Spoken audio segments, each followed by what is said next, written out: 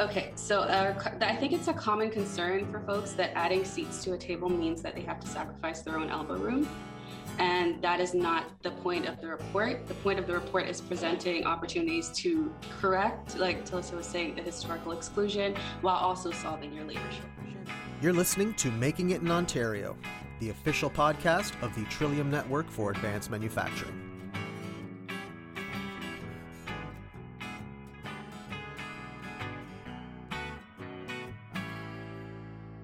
Hello everyone, welcome to another episode of Making It in Ontario, the official podcast of the Trillium Network for Advanced Manufacturing.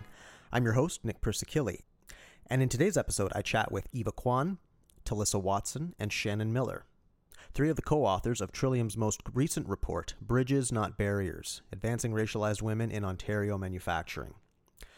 Over the course of preparing this report, doing the research, reviewing notes, and the countless edits and reviews, I had the advantage of having countless conversations, offline conversations, with the authors. I found a great deal of value in those conversations because, as I read the final report, those conversations gave me a depth of understanding that I don't think I would have had without them. That's the reason I wanted to put them on this podcast. So for me, the thing that resonated the most in this report was the discussion about implicit biases. Identifying them, changing them, addressing them, just realizing that they're there. To me, that's the hardest thing to change because, well, by their nature, implicit biases are invisible. I don't mean to detract from the other lessons presented in the report. They're all hyper-relevant, but for me, realizing that I, too, have blind spots was a big wake-up call. It was a wake-up call because I consider myself somewhat, I hate using the term woke, but for lack of a better term, yeah. So I decided to turn that introspective lens in on myself, and here's how that started.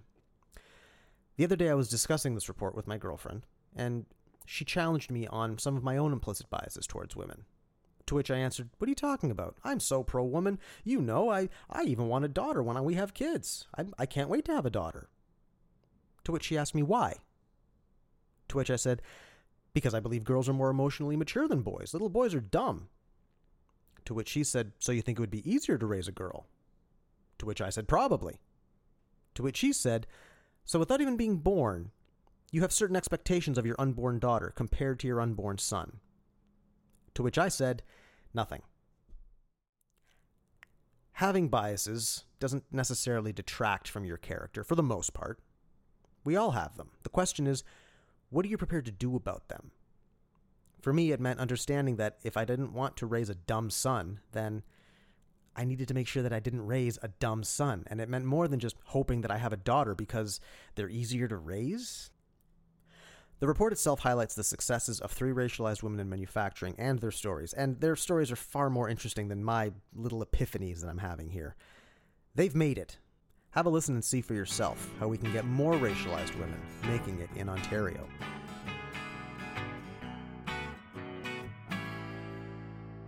And here we are virtually with the authors of the report.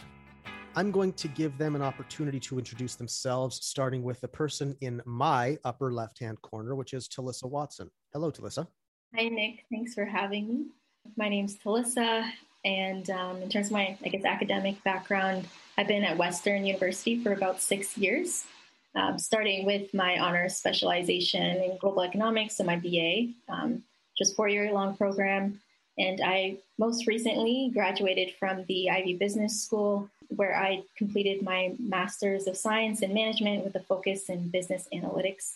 In regards to my relationship with Trillium, I've been working with Trillium for about a year now. I started off last summer, so the summer of 2020, as a summer analytics intern.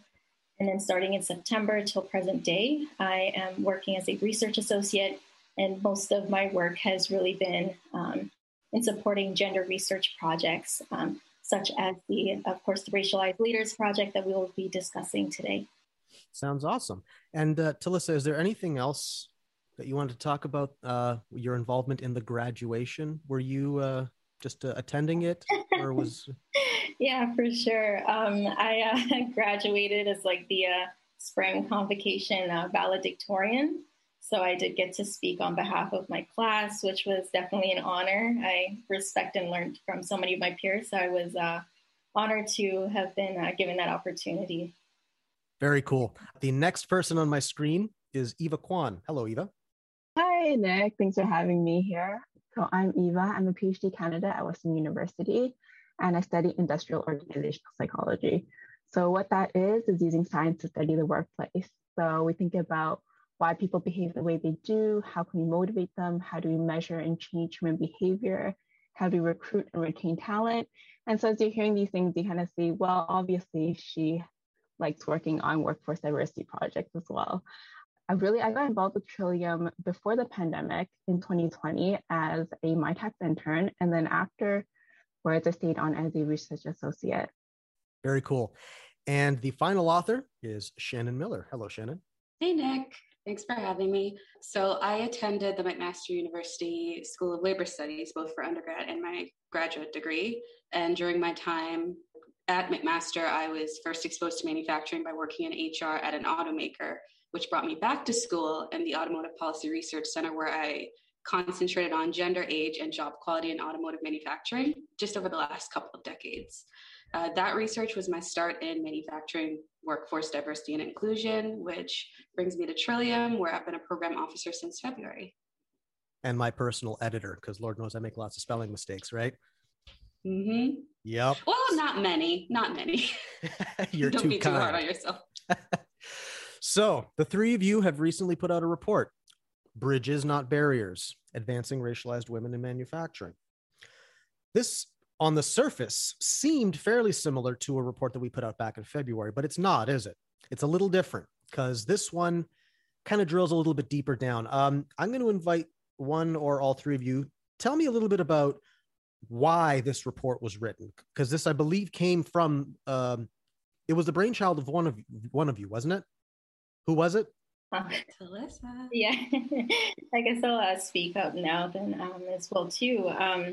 So we were able to put together a report in February, our first gender research project, which focused on women involvement in manufacturing at a high level, and focusing as well on organizations that are firms rather that are making progressive efforts to include and diversify their workforce by bringing more women to the table. Now, with this research project that is most recent, the one that focuses on racialized women, it really came from our interest in that first project, where we started to kind of uncover some data that hinted that the experiences of various groups of women was different, and especially for racialized women. And it's something that we wanted to explore further and better understand.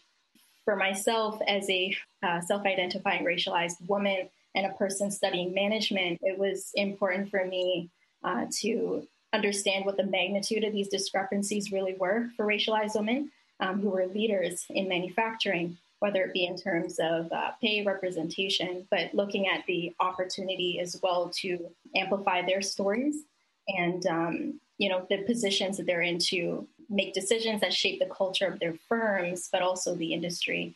So it was great to put together this project and work alongside, of course, Eva, as well as Shannon and Brendan as well, to bring this forward and understand what the future of racialized women in leadership will really look like for this sector, and uncover the opportunities that really exist here. So the thing I like about this report is the fact that there are tangible steps, there are lessons. And I found that Trillium in general tends to work like that, which I like, because you guys remember, I started back in like late January, early February. And that first report was kind of like my trial by fire. And I liked it. I found it informative. I've learned a lot from it. And now with this report, we've got a little bit more of that. So why don't we jump right into those? It was 6 specific.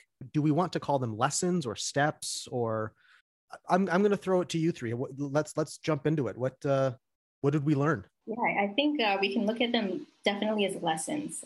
The first one of which was connected very much so to our first report, which is the highlighting the importance of data, collecting and analyzing the data. And if I were to summarize what that really means, is it's about knowing the terrain, knowing the landscape. It's about evidence-based information to inform our next steps, whether at an establishment level or a government level, to support a very diverse labor workforce. So let's talk about that. What kind of data are we talking about collecting here? For sure, there's a variety of data that we'd be collecting, whether it be callback rates or the types of roles that different groups, subgroups of the population are a part of. Are they part-time? Are they full-time? Are they contract? And why might that be the case? Understanding what the salary breakdowns really look like as well. Are there specific groups that might be making less than others? And again, why that might be the case. Uncovering opportunities to right those differences that we might have seen historically moving forward in the industry. And I think something that's important is not just collecting and analyzing, but reporting on the demographic, occupational, and labor earnings. So we're able to bring visibility then to companies that are doing a great job, like we did in our first report, and also highlighting racialized people that are in the industry and making a difference, like the 3 women we got to highlight a part of this project. We're able to self-identify and be a part of making the data more real to the audience, more real to us. You mentioned callback rates. I like that because it's a very specific sort of measure, right? Because then you can see of the people we called back, they had this characteristic, that education. Are you in a position to comment on the kind of data that should be looked at? Because if we've got an HR professional who's listening to this right now and they're thinking, okay, I want to action on this. Callback rates is one thing. What else? What other kind of data do we need, or do they need to collect and B, measure and monitor? I can jump in here. So as far as callback rates, look at your applicants. So look at what racial background and gender that your applicants are identifying with. And then afterwards, see among the people that are selected for these interviews, is it at the same rate as the application rate? So if half of your applicants are racialized women, or half of the people that you're giving interviews to also racialized women? And if not, why is that the case? Is demographics not playing a role here, or are we truly looking at just the qualifications and the skills that people are bringing into the company? Interesting. Okay. As spoiler alert for the report, we've realized that the cultural composition of management in manufacturing is not reflective of the cultural composition of Ontario writ large, is it? No, it definitely isn't. And I guess just to highlight some data points we did get to showcase in the report itself, when we look at the overall workforce of Ontario, it's about 13% racialized women. When we look at manufacturing, it's about 10%. When we look at management across Ontario, it's about 8% of racialized women occupy those management roles across Ontario. And in manufacturing, it's about 4.6%. So there's opportunities there definitely to at least make it more reflective of what it is in Ontario, and even moving a bit forward and pushing that dial. I like that. Okay, so take a look at the applicants. Just that's a pretty simple step, isn't it? Just, you've posted a job for a new millwright, and you get X number of applicants. Who are they? Where are they coming from? And why aren't you calling them back? Okay, I like that. It's the callback rates, in addition to a few other things that can be looked at with the data. For example, where people are concentrated in. So the lines of work that they're concentrated on, whether they're concentrated on temporary part-time jobs or full-time permanent jobs. So higher, more secure and higher quality jobs. That also needs to be used to supplement your demographic data on your workforce, just to really be sure where those gaps are and how to correct them and figure out how to correct them. Cool. Let's move on to the second point, shall we? Number 2 is investing in employee education and development. So the manufacturing sector now has to attract the modern workforce and follow through on the promise that it's a path to pursue. So if the manufacturing sector wants the workforce, they'll need to that they're going to need to be competitive. They'll have to invest in developing that workforce. Our title, Bridges Not Barriers, was inspired by our conversations with Cassandra Dorrington, who's the president of the Canadian Aboriginal and Minority Supplier Council, CAMSC. And in our conversations, she talked about not just opening the door, but building a bridge in, and how that is access. Providing access to opportunities for education and development is crucial for advancing your workforce, and manufacturing is no different. And those opportunities, they can be offered through different mediums, whether it's through nonprofit organizations, educational institutions, and the manufacturers themselves.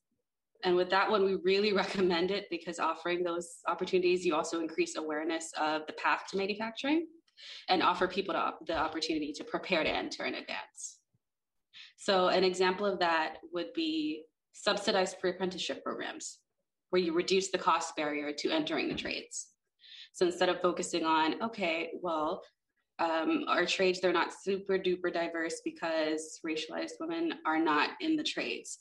Do they have access to information for how to get into it? The cost barriers that they're facing, how are we minimizing those, right? So let's just say offering these programs, who should be offering them? Is it at the company level? Is it at the government level? Is it some combination of the two? How do we move that needle forward?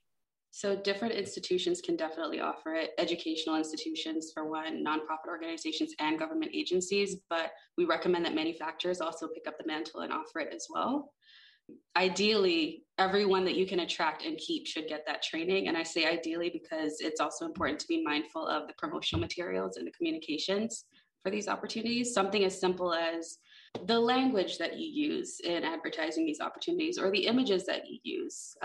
Is it inclusive? Can everyone see themselves entering and staying in that program and then continuing to advance within manufacturing? I want to drill down a little bit on that because I remember when we chatted about this offline, that one kind of really tripped something for me. What's some of the language that could turn people away from an application? So think of the language that is used very often within manufacturing or within the trades. So like journeyman, a lot of it is the language and the imagery is very male focused. And it's a very specific kind of man that you usually see advertised for that line of work. So being mindful of that, maybe also advertising in your advertising materials, racialized women for these opportunities. So images of racialized women that are entering or that are within these opportunities. I guess there's probably not a lot of data out there on what specific words are more, they have a propensity to turn more applications away. I guess we don't know what those words are. And I guess maybe number two could afford a little bit more study, right? I'm going to jump in there. There are actually a lot of studies about specific words that align with male versus female stereotypes. I think it was Canadian researchers that published the study, and it's available online. So for example, sometimes you may have words like collaborate, and these may align with stereotypes that women feel more aligned with. But there may be some words like assertive, and that may be a word that men feel they align more with. So by using more of the words like collaborate or something that brings out images of helping society, you're able to attract women into these job ads, for example. So the word collaboration could tend to be more associated with, or could maybe appeal more to a female applicant. Am I hearing that correctly? Or it's more so that some of the words might conjure these images of, hey, maybe I don't belong here. These don't align with the audience they're looking for. But when you're using words like collaborate, anyone can collaborate on a project, but because communal images are more so associated with women, that just kind of helps with these job ads and helping people see they have a place within manufacturing. So that's number two. What's the third one? Let's jump into number three here. Number three is also about development and opportunities, but in this case, it is specifically on investing in entrepreneurship, education, and program development. And so one way to do this is through connecting with CAMSC, the Canadian Aboriginal and Minority Supplier Council. So they're able to link you with programs and training for building leadership skills, or link you with mentors who have faced similar challenges. Have they also encountered these different barriers like racism, sexism, etc.? And then we know that these business owners end up creating economic opportunities for their communities. So this is more of sustainable change. It's not a one-time program. It's if you give and invest in these entrepreneurs, giving them loans, for example, to start up their business, they can create long-term change for their communities. And going back to Cassandra that we quoted earlier, she had mentioned that by investing in entrepreneurship, we're building businesses that help people put a roof over others' heads, helping the neighborhood, helping feed the children. It's not simply about one person and short-term change. So our third lesson is creating opportunities specifically for entrepreneurs. Can you say that again? You kind of broke up a little there. What was the third one? Oh, it's to create opportunities specifically for entrepreneurs. Because entrepreneurial training is a little different than like managerial training or anything. Like entrepreneurial training is a bit more of the more difficult skills to acquire, the softer skills, right? Is that accurate to say? But I would say they need access to different resources. For example, where can they get these financial loans? How do they get to certain resources? How do they access introductions to like corporate partners, for example? All these things that maybe someone in management might not need to do, but someone that's starting a brand new business as an owner might need access to. How do they get through all the paperwork that has to be done? And if you have an added layer of being an immigrant, for example, do you know the Canadian landscape and how to navigate all that? I never even would have thought of that because and again, I'm speaking as a white guy here, but if I wanted to start a company, I know that there are, I go to a bank and say, hey, can I have some money? Here's my business plan. To me, that seems like, pretty obvious stuff. Are you saying that some of the more recent entrants to Canada might not have that right away? Is that what you're saying? Yeah, so for us that grew up in Canada, we might know other entrepreneurs. We can ask them for their knowledge directly. If their upbringing is a bit different, they don't know entrepreneurs, they don't know any business owners, they don't really have a blueprint to follow. They don't have someone to guide them through the process. So with these programs that CAMSC has, for example, they have access to tap into a more supportive ecosystem that can help navigate this system. Is this where the quote came from? Good leaders had good leaders? Shannon, you told me that quote. Did I? Yeah, I said, oh, that felt familiar. But yeah I think I said something like, or good mentors had good mentors. Something that's similar. It. Yes, that's it. So is that what number 3 is? Providing mentorship to people who can then be mentors? Mentors as well as formal programs, so education and training. Okay. Like how to make an elevator pitch, for example. That was something we had learned from our interviews. That's important. But sometimes if we don't get the opportunity to use and learn these skills, then we don't develop them, then we kind of keep advancing. So I feel as though, and this goes back to a quote that someone told, I don't know if it was her quote or not, but she said, she's an accountant, and she said to me, the dumbest guy will put his foot forward before the smartest woman. Do you feel that's true? I was just going to say, unfortunately, it tends to be true in some capacity. And research has shown that women, they might be less willing to apply for jobs that they feel they might not be qualified for, while a man, they might make 8 of the 10 things that are required for that role, but they'll still apply in that sense. Talissa, I'm going to pick on you for a little bit here because I had to drag it out of you that you were valedictorian, didn't I? I guess so. I had to drag it out of you that this report was like you did kind of put the impetus forward for this, didn't you? Yeah, putting together the proposal and such. Yes, definitely. Why didn't you lead with that? Why did I have to drag that out of you? That is a good question. I'm not completely sure I have an answer for you right now, but yeah, I'm not really sure. Shannon, did I see you had your hand up there? Collaborative mindset, full circle. That word came back. There it is. Before we go forward, Talissa, did you have your hand up for a sec? Did you want to add something else? Yes, just something briefly to touch on Eva's point, which is something that came up a lot in the report, which is the ecosystem of support. And I believe that's what we were really getting at within number 3, which is that some people, they have access to this ecosystem of support, while other groups might have more challenges if they have a different upbringing, which is exactly what Eva was saying. And so building in those programs to establish that. So that was 3. Shall we go to 4? What's the 4th one?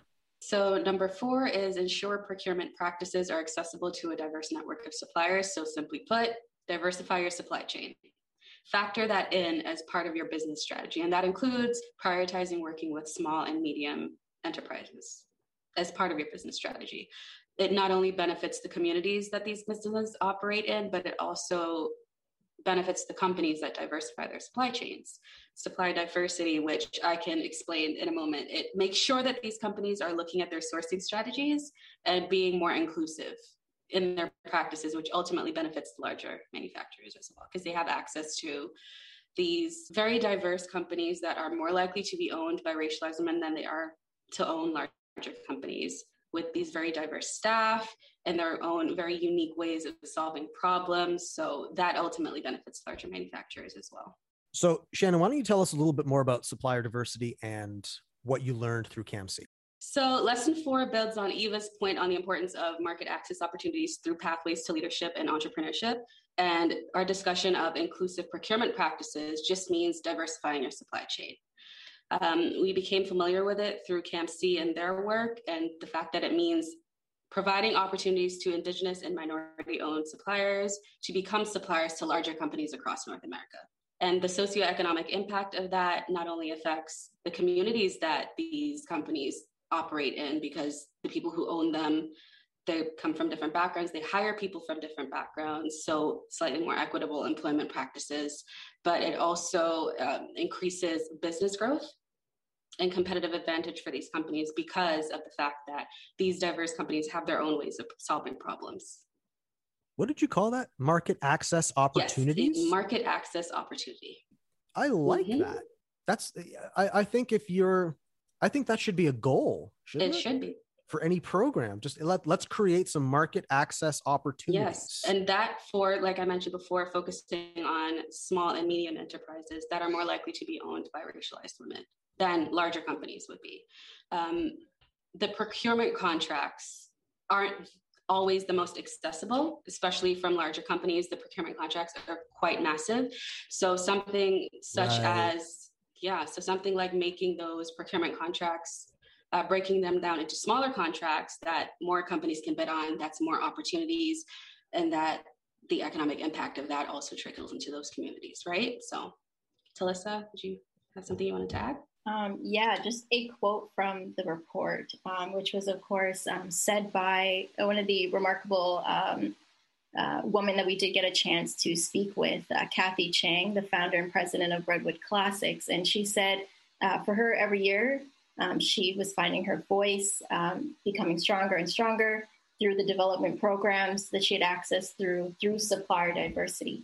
And she also touched on the fact that supplier diversity is a wonderful business strategy at the end of the day that forces a company to look internally and externally on what their sourcing strategies are.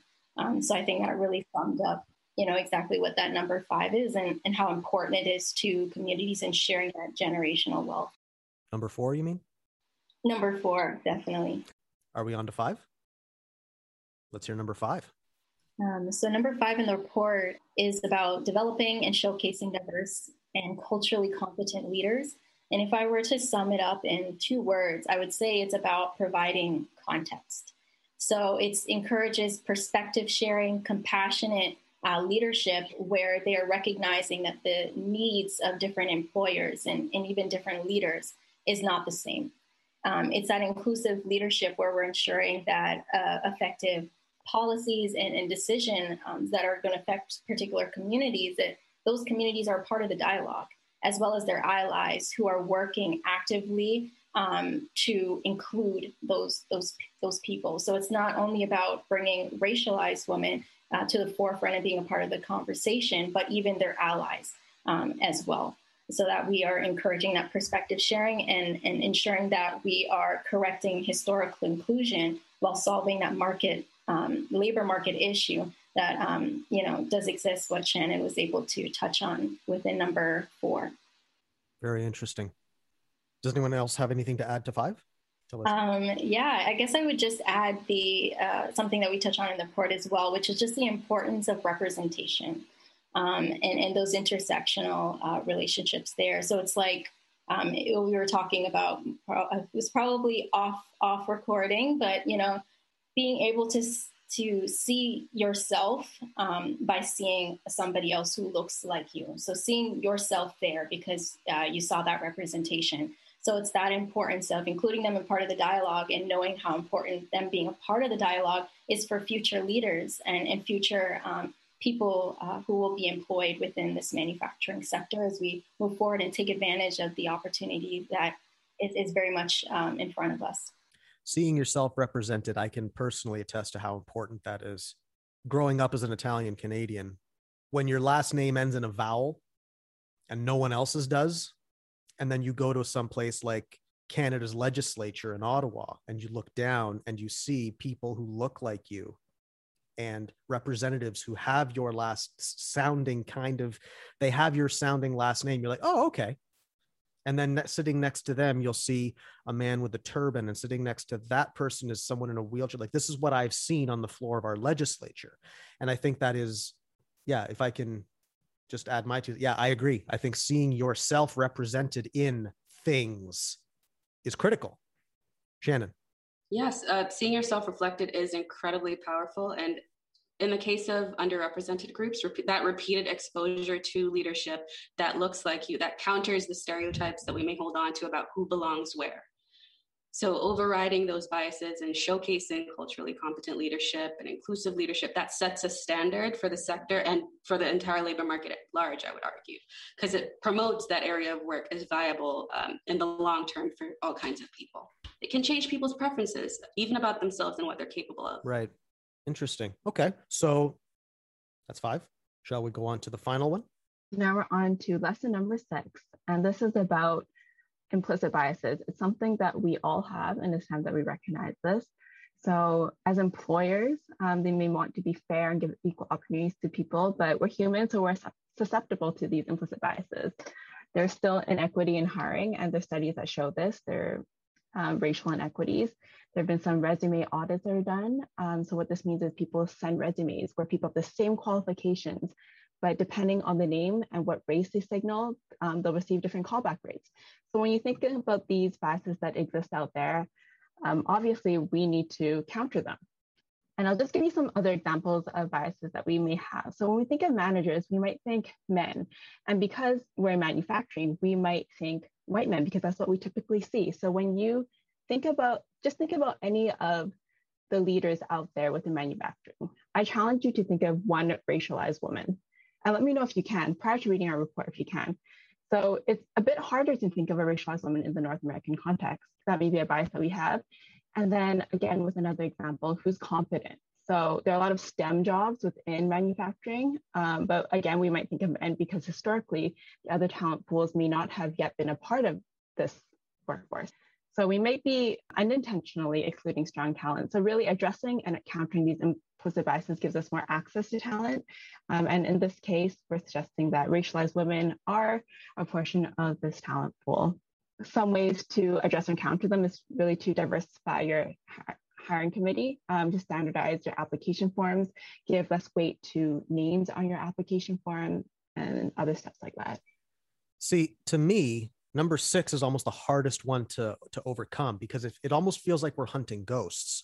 We're trying to find biases that we by nature of those biases, we can't really be aware of them, right? Like you mentioned before, who wants to be a journeyman? Would any of you 3 ladies like to be a journeyman? No? It's good money. Be a journeyman. No?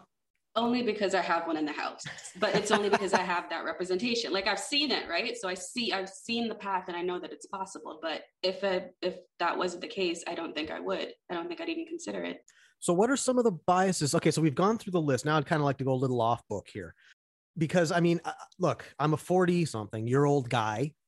I know I have biases, but I don't know what they are. How do I find them out? How do I, let's just say me, I don't own a company, but like, how do I look for these biases? So there are definitely a lot of implicit bias training sessions that you can take a part of. And I know a lot of organizations are hopping on that. There's some research that suggests there are no long-term effects of these trainings, but it does help give you awareness of what they are so that you can actively try to counteract them. Interesting. And who offers these training courses? Like, is it a company or is it like a government or I mean, I don't know if we can drop names in this podcast, but Google has one that's free and available online. Yeah. But I think the most important thing is to use any trainings that are evaluated, because there are a lot of companies out there that offer trainings that have not yet been evaluated, right? So look at what's been evaluated, what has shown to have some kind of change in people. But again, like I said, there have been studies that show that the long-term effects, we can't really change our implicit biases because after all, they're unconscious to us, right? But we can be aware of them. And by being aware of them, can we manually act around them? We can set up practices and policies that help us circumvent them. Okay. So if if we know that through, for example, racialized women, there aren't that many in management, and we typically don't associate racialized women as leaders, then maybe we can have some kind of program specifically for them. Interesting. So speaking as a white guy and speaking on behalf of other white guys who I've had this conversation with, to some of them, it sounds like you're taking a job away from one person, giving it to another person. That's not what this is. So can we address some of that a little bit here? Because I know that there are people, if they've gotten this far in the episode, that are probably thinking, oh God, okay, they're going to take jobs away from so-and-so and give it to there and there and whatever, but that's not what this is. Okay, so I think it's a common concern for folks that adding seats to a table means that they have to sacrifice their own elbow room. And that is not the point of the report. The point of the report is presenting opportunities to correct, like Talissa was saying, the historical exclusion, while also solving your labor shortage. Shannon, did you come up with that quote on your own? Please tell me that's yours. Sorry, what? What was the quote? People, the elbow room? That was... I think I've heard it. I know I've heard it somewhere. So I don't know who to credit, but I know I heard it and it's stuck with me ever since. Every time I hear, yes, yeah. So every time I hear that, I recognize it's a very common concern, but it is a nuanced issue that requires nuanced solutions, and it's going to have a lot of nuanced feelings associated with it. So I also recognize that that's a concern that you brought up. It's a common one. I think one thing we haven't really emphasized is that Ontario manufacturing has a labor shortage, and it's not just in the trades roles, it includes management roles. And so we really wanted to emphasize with this report that there is untapped talent potential within Ontario. So it's not so much about taking jobs away from other people. It's having people see that there are opportunities that they may not have thought they had a place or had a role in to belong in. So here's one of my, I think, implicit biases. I grew up surrounded in my profession by women. I've had female bosses. I've been surrounded by, I'm currently surrounded by females. I've never seen that imbalance, but my field is communications, public relations. And I feel as though, growing up in that, you kind of feel like, what are you guys talking about? You won. Everything's great. You want a job? Go work in manufacturing. What are you going to do? Can you run a machine? Yeah, go for it. But that's not really the reality, is it? I think it brings it back to the first point that we touched on, which is the importance of data and even having these conversations. In our first report, the gender diversity report that we launched in February, we saw that, okay, there's about 50% of the workforce that is woman. In manufacturing, it's 29%. But instead of looking at that as like, oh, this is sad, look at it as an opportunity now, right? To correct something that has historically been the case. We saw that it has historically been 29% over time. So how can we now, in a position where we, after COVID-19, we're thinking about we need to strengthen our manufacturing workforce. How do we do that? We include people. We provide a platform for people who didn't have a voice before to start to speak, to get involved, and to thrive. Because it's not just about even providing jobs, but even providing opportunities for advancement. So it's correcting that 4.6% of management that's racialized women right now, and seeing how we can, further strengthen our manufacturing workforce. And something that's important as well too is that studies have shown, at least what we touched on in the report, is that you benefit from having a diverse group of talent within a room. And it brings it back to that perspective sharing, the importance of that when you're creating value for society through an important sector like manufacturing itself. Actually, that's an important point. I remember that from the press release. We are optimistic that things can improve. And those companies that do figure out how to access that up until now untapped talent pool, they will have a competitive advantage. Mm-hmm. And for companies that are literally crawling over themselves looking for a competitive advantage, I think this might be an excellent opportunity. Because, from what I've seen in this report, these steps are very clear. The lessons are very clear. And with seemingly, I don't want to say minimal effort because it's not minimal effort, but with a smart application of effort in changing maybe some of the wording in your applications, you may actually be able to access this like little seam of talent that up until now has been completely untapped. Is that accurate to say? So what you were saying does sound accurate. I refer to them as adjustments. Like the manufacturing sector now has these adjustments that they'll have to make because now they're promoting manufacturing as a viable field, but they will have to make those adjustments in order to deliver on that promise that it's a good field for people to enter, for all people to enter into. So where this report comes in, it tells you some of those lessons or those adjustments. I like it. This has been an informative process from start to finish, both in terms of getting the report ready and this podcast. I'm still learning. My takeaway from this has been, even if I don't become an expert on the subject, I now know a lot more of what I don't know. So I want to thank you for being inspired enough to actually write the report. I want to thank you for taking the time to join me today in August for this interview. And I look forward to continuing this discussion because I don't think we're done, are we? No, there's a lot more to be done. And just to piggyback off of what you just said, like the manufacturing sector has all of this potential, and we really hope that companies and anyone listening receives these lessons as the opportunities that they are to improve and kind of help the sector actualize the potential that it has. So that is our hope. Very good. Talissa, Eva, Shannon, I want to thank you again. And looking forward to the next time we can chat. Thanks, Nick. Thanks, Nick. Thanks, Nick.